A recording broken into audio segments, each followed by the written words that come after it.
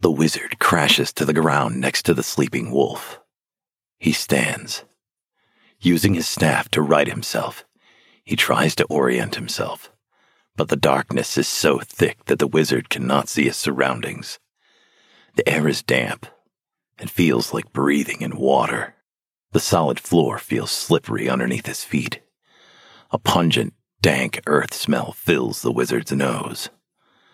The stone perched atop the wizard's staff glows a bright blue and illuminates the room. The wizard sees he's in a limestone cavern with massive stalagmites and stalactites scattered throughout the cave. In the upper corner of the chamber, there seems to be a natural staircase carved into the side of the cavern walls, leading into a tunnel. The wizard looks around the floor, where he and the wolf fell.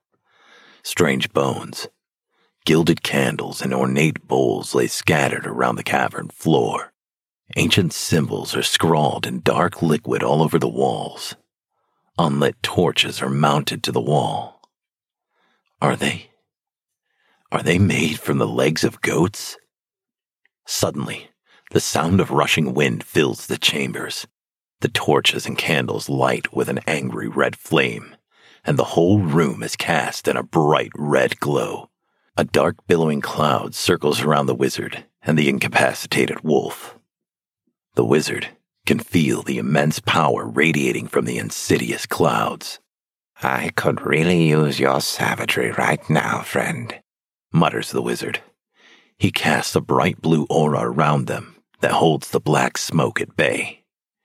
The smoke begins to settle around the ground, revealing a cloaked figure moving toward the wizard. The hooded figure stalks to the edge of the wizard's spell. His voice has a deep eldritch tone, with a timbre that rattles the cave walls around him.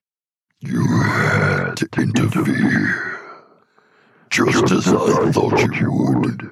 The figure throws back his hood to reveal a devilish figure, with a horned head and infernal, ancient ruins covering the sinister being's face. The fiend's eyes glow with an intense crimson red. "I doubt you know who you're dealing with," says the wizard, an edge in his voice. "Oh, silly wizard," laughs the lich.